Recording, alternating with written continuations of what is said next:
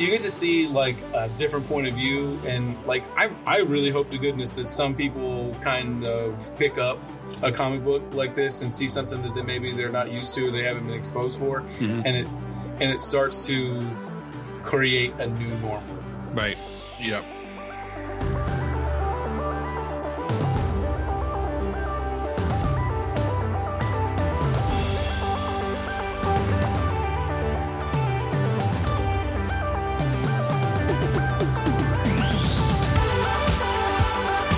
Hi, and welcome to another episode of The Caption Life, a podcast that covers how comics and pop culture affect life and society, and vice versa. From deep in the heart of Texas, I'm one of your hosts, Kevin, and I'm joined by my good friend James in Kentucky.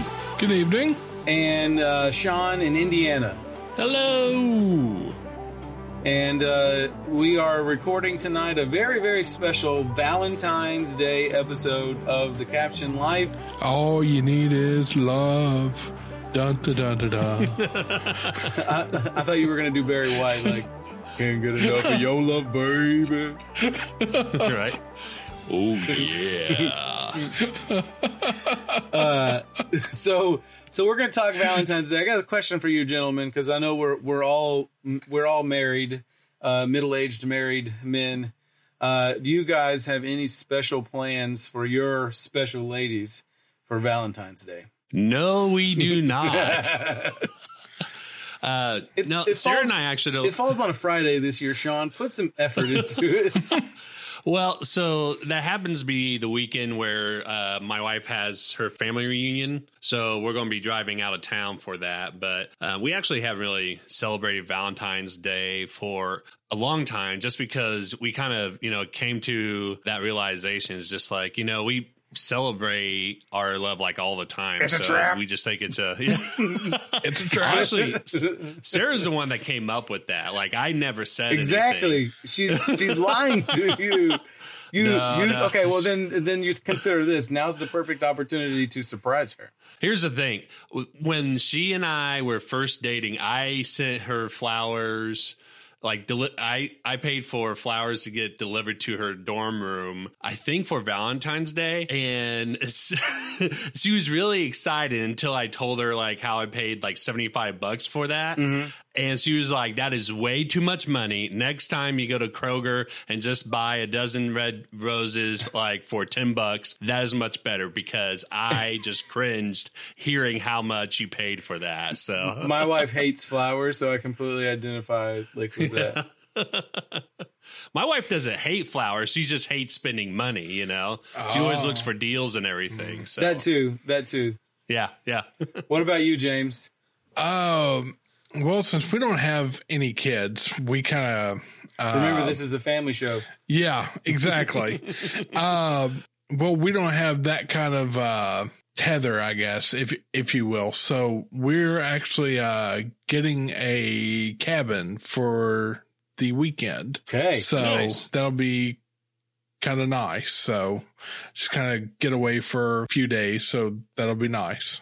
Roaring fire in the foothills of Kentucky. Yeah. So all right. That'll be better than our first two Valentines years ago, which were disastrous. But okay. Very first one when we were in college back in 2004. We just met. I knew she was into museums and all this stuff. So we went to the Cincinnati Art Museum, and turns out they had this show about the Pope's robes there, like all his vestments and things like that. So we ended up going there, and it was awful. Let's say that doesn't scream sexy to me. It was the farthest thing from, and we got lost on the wrong side of town, and it was just a mess. But the wrong side of Cincinnati does sound intense. So that was a little weird. And the next year I decided, you know what, I'll try cooking something.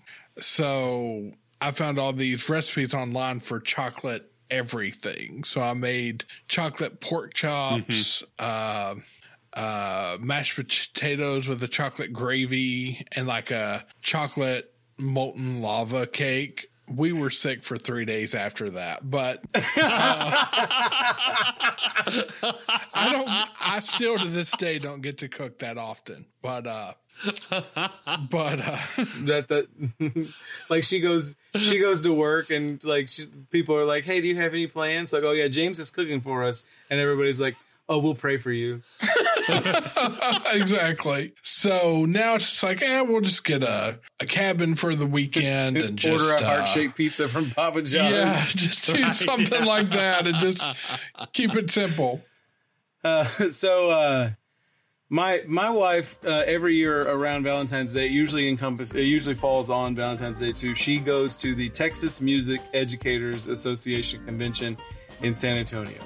I want to say that in the 14 years that we've been married, that sounds hot. We have. Here's the deal. So the 14 years that we've been together, we've only spent Valentine's Day together 2 or 3 times because she's always at this convention.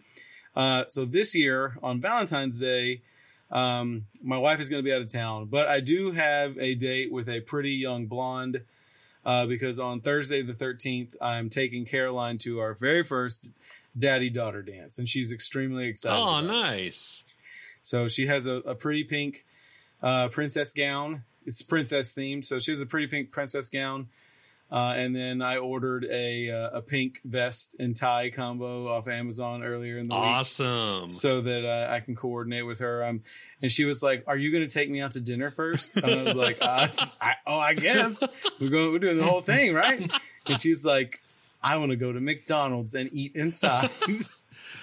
See, I was about to say, we live in a very, very small town. McDonald's is one of the few places that we have. It's not the height of Willis, culinary culture, but that's where she wants to go. And Madden was like, "I don't want to go to the dance, but can I still go to McDonald's with you guys? I'll take the pictures." So, yeah, I think on Saturday, Kathy will still be going on Saturday after Valentine's, and Madden and I always call it Palentine's Day. We go do something together. There you go. So I'm probably going to take the kids to see Sonic the Hedgehog on Palentine's Day on Saturday. Oh, nice. There you go. Yeah.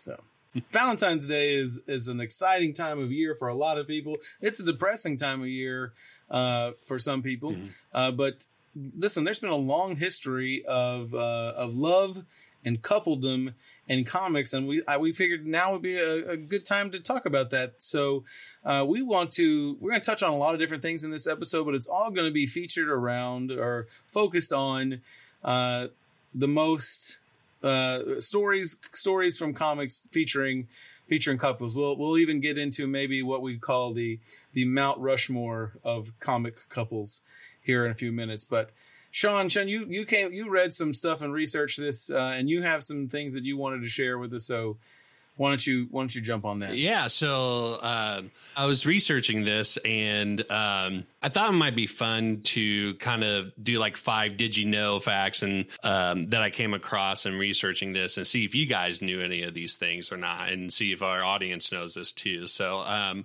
the first thing I want to hit on is, did you know that Dick Grayson, a.k.a. Robin, a.k.a. Nightwing, had a relationship with Helena Wayne, who is the daughter of Batman and Catwoman? I did know that.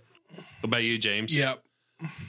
Dang it. Okay. Well, yeah. So that was number one.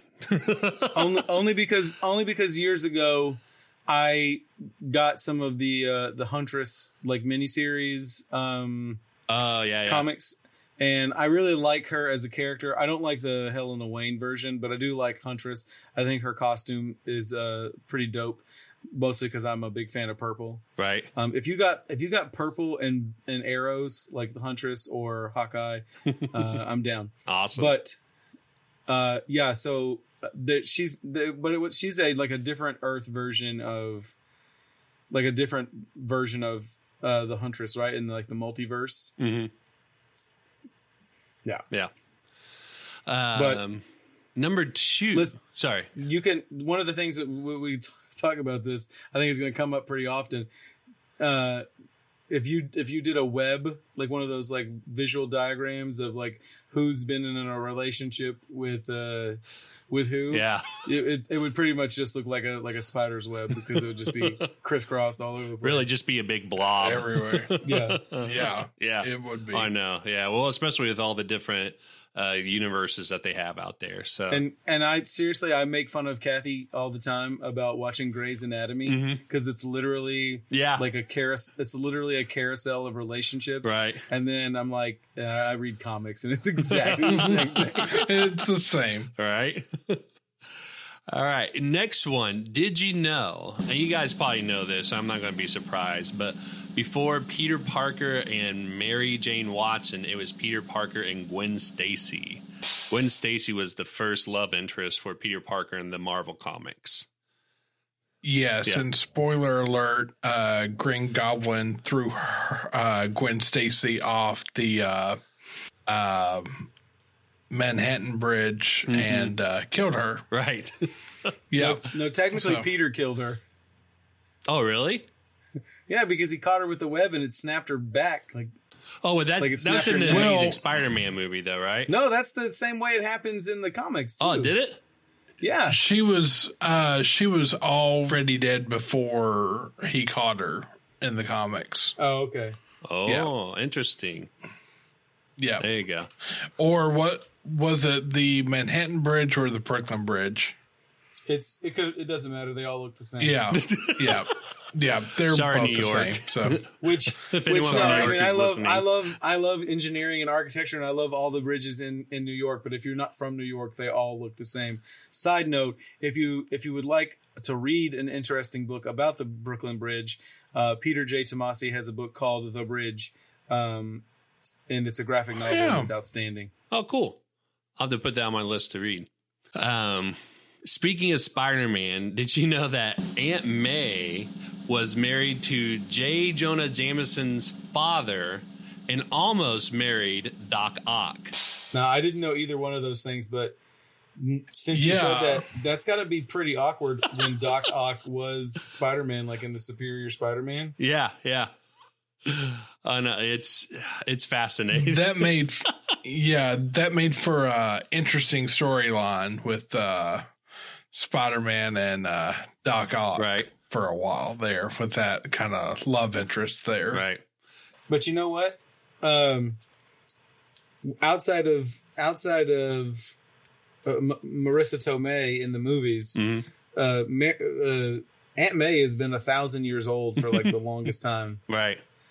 So, like, although Sally Field in the Amazing Spider-Man movie, she was let's be honest, there's only, one other before her, but like she wasn't as old as the original Tobey Maguire one. But the original, whoever plays her in the original Tobey Maguire version, she was 102. she looks much more like the. Listen, there are a lot of comics where they make Aunt May look like a corpse on like NCIS. Yeah. Like she's already starting to rot, and they're not doing her any favors. The best thing that they did to that character was make it Marissa Tomei. Right. So. Yeah. All right. Number 4, Shadowcat, aka Kitty Pryde from X-Men, and Colossus was in a relationship in the 80s, but it was a little bit scandalous because Colossus was 18 and Shadowcat was 14. I think didn't they kind of allude to that a little bit in the X-Men movies back in the 2000s? I don't know if they may have hinted like I think they implied that they were all older teenagers though. Right. Yeah. It's like they hinted about it, but I don't like. But she's like in a love triangle with Iceman in the in the movies. But yeah, so she was introduced in the early 80s, right? And I know that today it would be extremely scandalous if they spelled it out. You know what I mean? Right. But I think they kind of like shied away from like the details of it. But yeah, she was like super young. I remember I read not too long ago, I reread God Loves, Man Kills.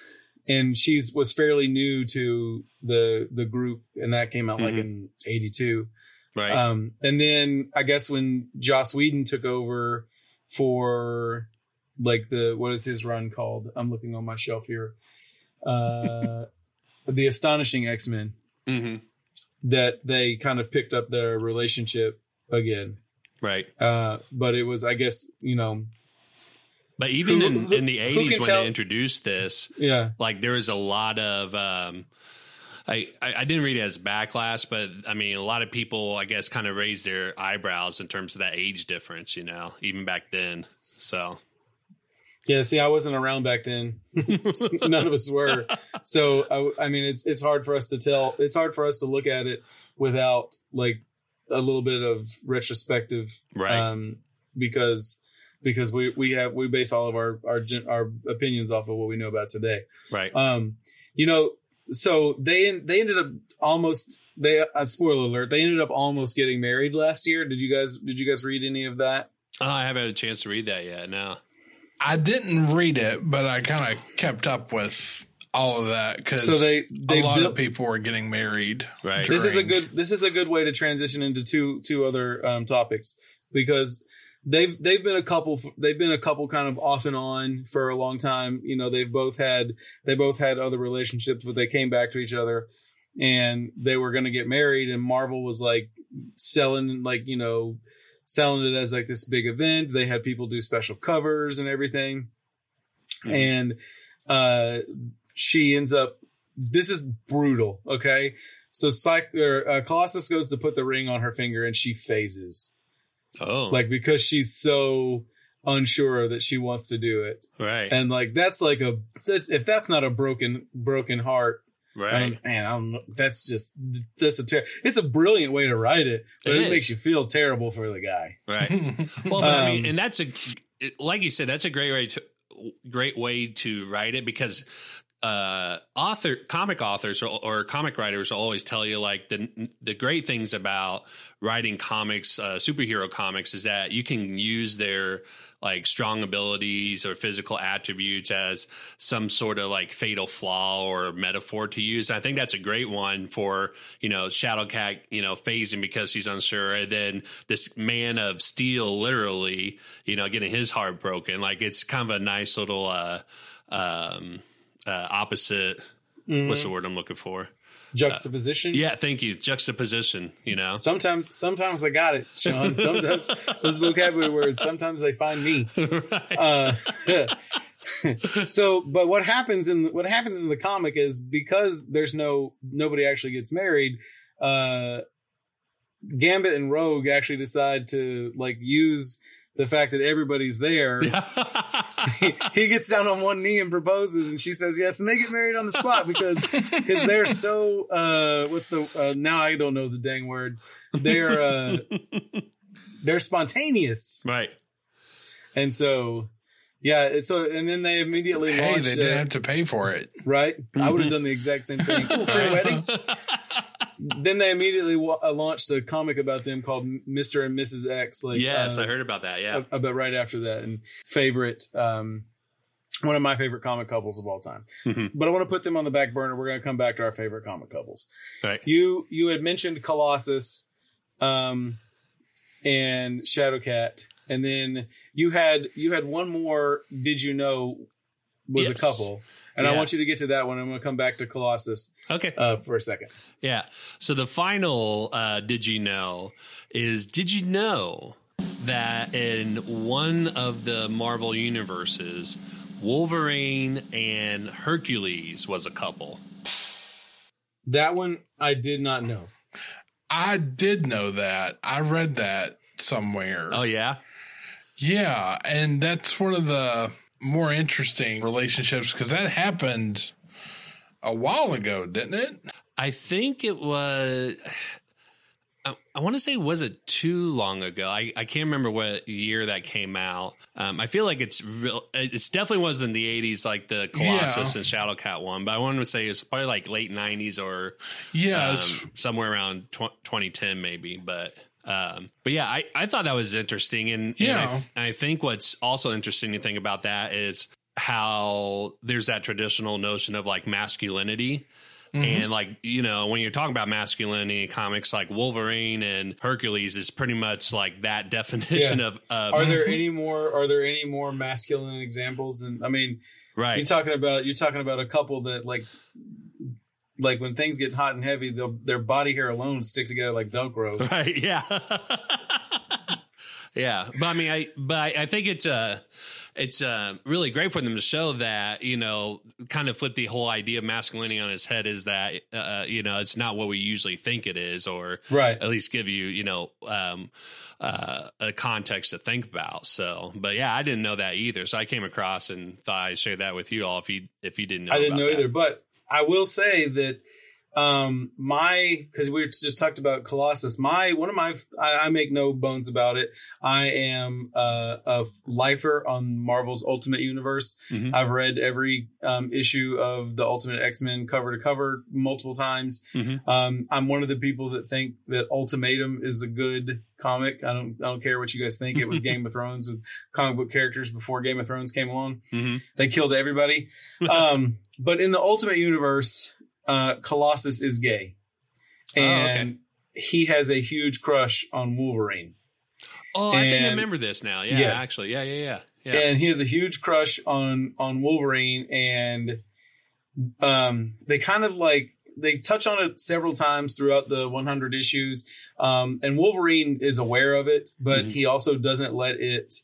He also doesn't let he's not intimidated or afraid of it, or grossed out by it or whatever. He understands that the Colossus is his teammate and whatnot, and although he doesn't feel the same way about him, he's not homophobic or anything. Right. And then there are tons and tons of gay and lesbian couples in comics. I think it's one of those. I think it's like a real parallel to the kind of the struggle that let's say specifically the mutants in X-Men have gone through with being different than everybody else and not being accepted into society, that those kind of themes have become more and more prevalent or prominent in comics, because it's always kind of been a safe space for people who are different. Right. And well, I mean, and that's also not true, because anything gay or lesbian related was banned for 45 years between 1954 and 1989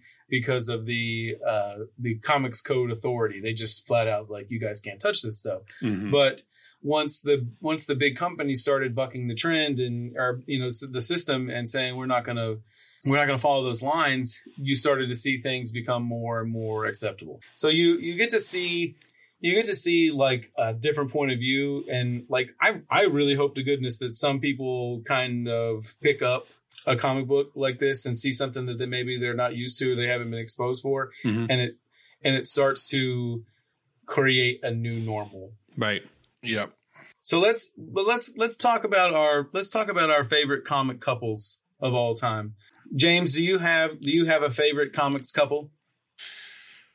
It's really hard to choose because there's so many. But the first one that comes to mind is Bat and Cat. Batman and Catwoman. And speaking of which, DC just released this January 30th, Batman, the Bat and the Cat, 80 years of romance between the two of them. So it's got their first story together. It's got their story from Hush, and it's got some of Tom King's recent stuff in it. They've been one of the more iconic couples. But, I tell you what couple, though, I like more than them, though, would probably be Scott Free and Big Barda. I do like the way, especially that they were portrayed in Mr. Miracle. Yeah, in Tom King and Mitch Garrett's Mr. Miracle run made them truly an iconic couple. They made them, that kind of superhero couple, but they just had those everyday things that you had to worry about, like changing the baby's diapers and stuff. Yeah, and worry about Batman killing babies and things like that. You know, you have to worry about the toys that go on babies' cribs, and, you know, what are you going to do when people are, you know, going to come by the house? You know, how do you entertain them? You know, just those basic kind of everyday things. You get a veggie tray. The veggie you tray. know, I like Scott Free and how comfortable he is with being with a taller woman. yeah. Is that how you feel, Kevin? No, my wife is about 7 inches shorter than me. But I will say, like, I think so many people look at like the male versus female height as a stumbling block to a relationship. And kudos to Scott Free, which Big Barda is kind of a misnomer of a name. She's taller than he is by a lot, but she's also a very beautiful woman. Yeah. Yeah, that name doesn't quite fit, but, you know, she's like 7'6". You know, she's pretty tall. Actually, also when I was in college, I was in love with Ruth Riley. Do you guys know who Ruth Riley was? No. She was a 6'5" center for the Notre Dame women's basketball team. Okay. Oh, okay. And I was like, she was like legitimately like almost a foot taller than me, but I thought she was amazing. When my grandmother was alive, she used to watch girls sports all the time, like ladies sports, girls softball tournament, girls basketball tournament on ESPN2 or whatever. And like I was at her house one day and I saw the Notre Dame women's basketball team playing and Ruth Riley. Man, Sean, you're lucky you live in Indiana. So here are my two favorites. Well, I already said one. Gambit and Rogue were a big part of my childhood, watching the X-Men cartoon, and I always felt it was so tragic that he was in love with her, but she couldn't touch him because of her powers and whatnot. And he was so suave. He was the antithesis of the way I am. Like he was a real ladies man. He was a romantic. Well, I'm a romantic, but I'm definitely not a ladies man. I'm lucky to have the one lady that I have. But he was also willing to take the pain so that he could be close to her, so that he could touch her. And that says a lot about a guy. Yeah. The other one that I love, and it's not going to be a surprise to you guys, is Clark and Lois. Right. Lois and Clark. That I have an well, actually it's Kathy's, but I have an autographed Dean Cain picture in the office here. Oh, nice. And that's she got to meet Dean Cain at a Comic-Con in 2018. He's the nicest guy too. And that show was a big part of both of our childhoods. She had a huge crush on Dean Cain growing up, and I was just thankful that there was a Superman TV show. Right. He did even for a short person like me, he always seemed like the short end of where Superman should be. But it's you know, it's fantasy. But he did a great job. With it. I loved him growing up. Yeah. He did. He did a fantastic job. Yeah. It says something about like the way your personality can carry a character. I've always really, really loved their story, you know, and I don't know that I consider her like as iconic. I mean, I guess he's not as iconic of a Superman as Christopher Reeve is either. But they for the time and place that they came along, they did do a fantastic job, and maybe that's why I'm nostalgic about them. But I also love the characterization of them in the comics. She went from being like the damsel in distress to being a very, very integral part of who he was, because they were in love and they were together. And now in more recent continuity, they have a son together. And you've gotten a lot of what it's like for them to be parents and whatnot. And if I'm not mistaken, the CW has greenlit a new Clark and Lois show. They have. That will with the Supergirl actors that will feature them as parents. Yeah. So that'll be interesting. Yeah, you know, and Lois Lane has had her own comic for about the last 8 months now. So cool. Also, the movie and the comic book are actually really, really close adaptations of one another. the All-Star Superman that was by Grant Morrison and Frank Quitely. That is an amazing version of their relationship, and how what he's going through, like in his impending death, and how he wants to spend time with her and things like that. It's very, very good. Mm-hmm. Sean, do you have any that we haven't touched on?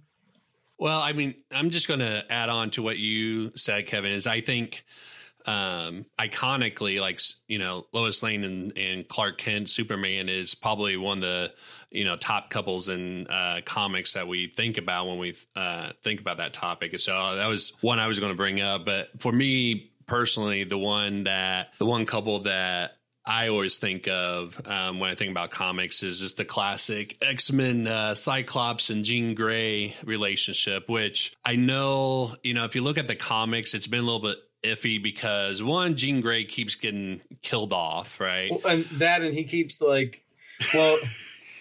he keeps like shacking up with her like doppelgangers or her clones. Yeah. Emma Frost, right? Like it's interesting because and I want to think that this is just like a bad case of bad writers for his character, because I feel like he has a lot of potential and being like a strong leader, but it's just like it seems like when it comes to relationships, he just makes like poor decision for like no reason. Yeah, especially when Jean Grey died, and then he fell in love with Madeline Pryor, who was a clone of Jean Grey, and then they have a kid. And then when he found out that Jean Grey is actually alive as he came back, he dumped his wife and dumped his kid to be with him. I was just like, that is crappy, right? He's legitimately a crappy person. and yet I've always thought so. I've never been a Cyclops. I have a copy of X-Men number 30, their wedding issue, right? Yeah, like signed and framed on the wall behind me because that story. I guess that story just came along at a time when I was really, really big into comics. So it was the wedding issue for me as a kid. That every once in a while, comic companies, they have a wedding, to celebrate or whatever. And it's usually to sell books.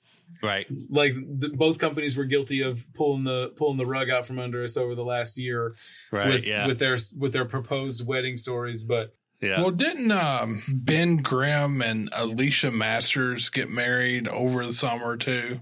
The Thing and his girlfriend. Like, I know they were going to get married at the same time as Colossus was, but I don't know if they actually went through it or not. I've not actually read that storyline or not. Yeah, I can't remember. But a few years ago, the editor of DC Comics said, we're not doing any more weddings. The characters aren't allowed to be married anymore. And it was a really, really bad look because it was like right after Kathy Kane got engaged to a woman as Batwoman. Right, like she was in a lesbian relationship, and it made it look like they were like blocking her from her happiness because they didn't want that storyline because it was too controversial. And I don't know if that's the reason or not, but I don't necessarily know that following the daily routines of a married couple makes for an interesting story. But not always. But I think it'd be interesting because if you think about putting it in different contexts in terms of, yes, they're married and now they have a family, but they're still, on superhero teams, so they have superhero duties. Like that can impact your family life, right? And like your marriage and things like that. Because we see that happen all the time in comics and in television shows and things like that. So I think there is a kind of a opportunity to write some potential storylines to kind of explore some of those things about how love can kind of be tested through, like, some of these circumstances, looking at Cyclops as an example, right? And how he continuously failed. I don't know why I'm saying that he's iconic for me, and yet I keep bringing up how he's been really bad at this. I think it's just because like X-Men has a special place in my heart. And when I think of Cyclops, I think of Cyclops like from the 60s where they didn't give him a bad. Oh, I get it, Sean. What? He taught you what not to do. Oh, there you go. Yeah, right? That's exactly why. Do what I say, not as I do. Yeah. But I mean, like if you go back to the Mr. Miracle by Tom King and Mitch Gerrits too, when they're fighting the war, in that, like Scott Free would take like the day shift while Big Barda would be at home taking care of the baby, and then they'd switch, so they'd go a long time without seeing each other and things like that. So they just have to balance everything out between, trying to wage, this intergalactic war, against Darkseid versus, like being parents and, being married and stuff. So it's just, a balance between those two. And that book did a really good job of trying to balance all that out. Mm-hmm. We need more comic couples books like that. Like, how do you face the end of the world? Like, how do you face these problems on a day in and day out basis and then still do enough to keep your relationship together? Right. Yeah. Like, let's not jump from bed to bed like a certain red suited horned superhero. Well, I mean, technically, that's all of them. Just like yeah. Well, I know for sure that, right? Right. I know for sure that Daredevil is a choice offender, but yeah. How do you face these? How do you face these dilemmas and then manage to stay together? I will tell you one of the things that about the Mr. Miracle book is that what James was saying. They're switching back and forth. They're taking time. They're exhausted or whatever. And yet in the book, the moment they get a chance to be together and be a couple again, they end up pregnant again. And so it's a completely, that's exactly what it's like. It's like as soon as you think that you've like made it through the clear, you start the whole thing over again. Yeah. Hey, so you know what? Life is tough, but it's easier when you have someone to share it with, all the ups and downs, even Ruth Riley. Yeah. Listen, come on. If you guys start sending me Ruth Riley memes, I'm going to send that with my High School Musical memes I send you all the time. You're right. I could come to Indiana and hug somebody that's 6'6", but it's probably going to be you, Sean. Me sooner than Ruth Riley, that's for sure. Yeah, you sooner than Ruth Riley. Wherever Ruth Riley is at, I hope that she's found somebody that makes her happy. And that's what it's all about, really. It's finding the one that you go home to after all the hard days of battling the Skrulls or the maniacal dictators of this world. So, hey, we're gonna wrap it up with that. I hope you enjoyed this episode of us pouring our hearts out to you guys. Don't forget to smash that subscribe button on whatever major podcast platform you listen to, and look for us on social media. We got Twitter and Instagram at Caption Life. If you like what we're doing, give us a shout out, tag us in a post. And until next time, see ya. Bye-bye. Good night.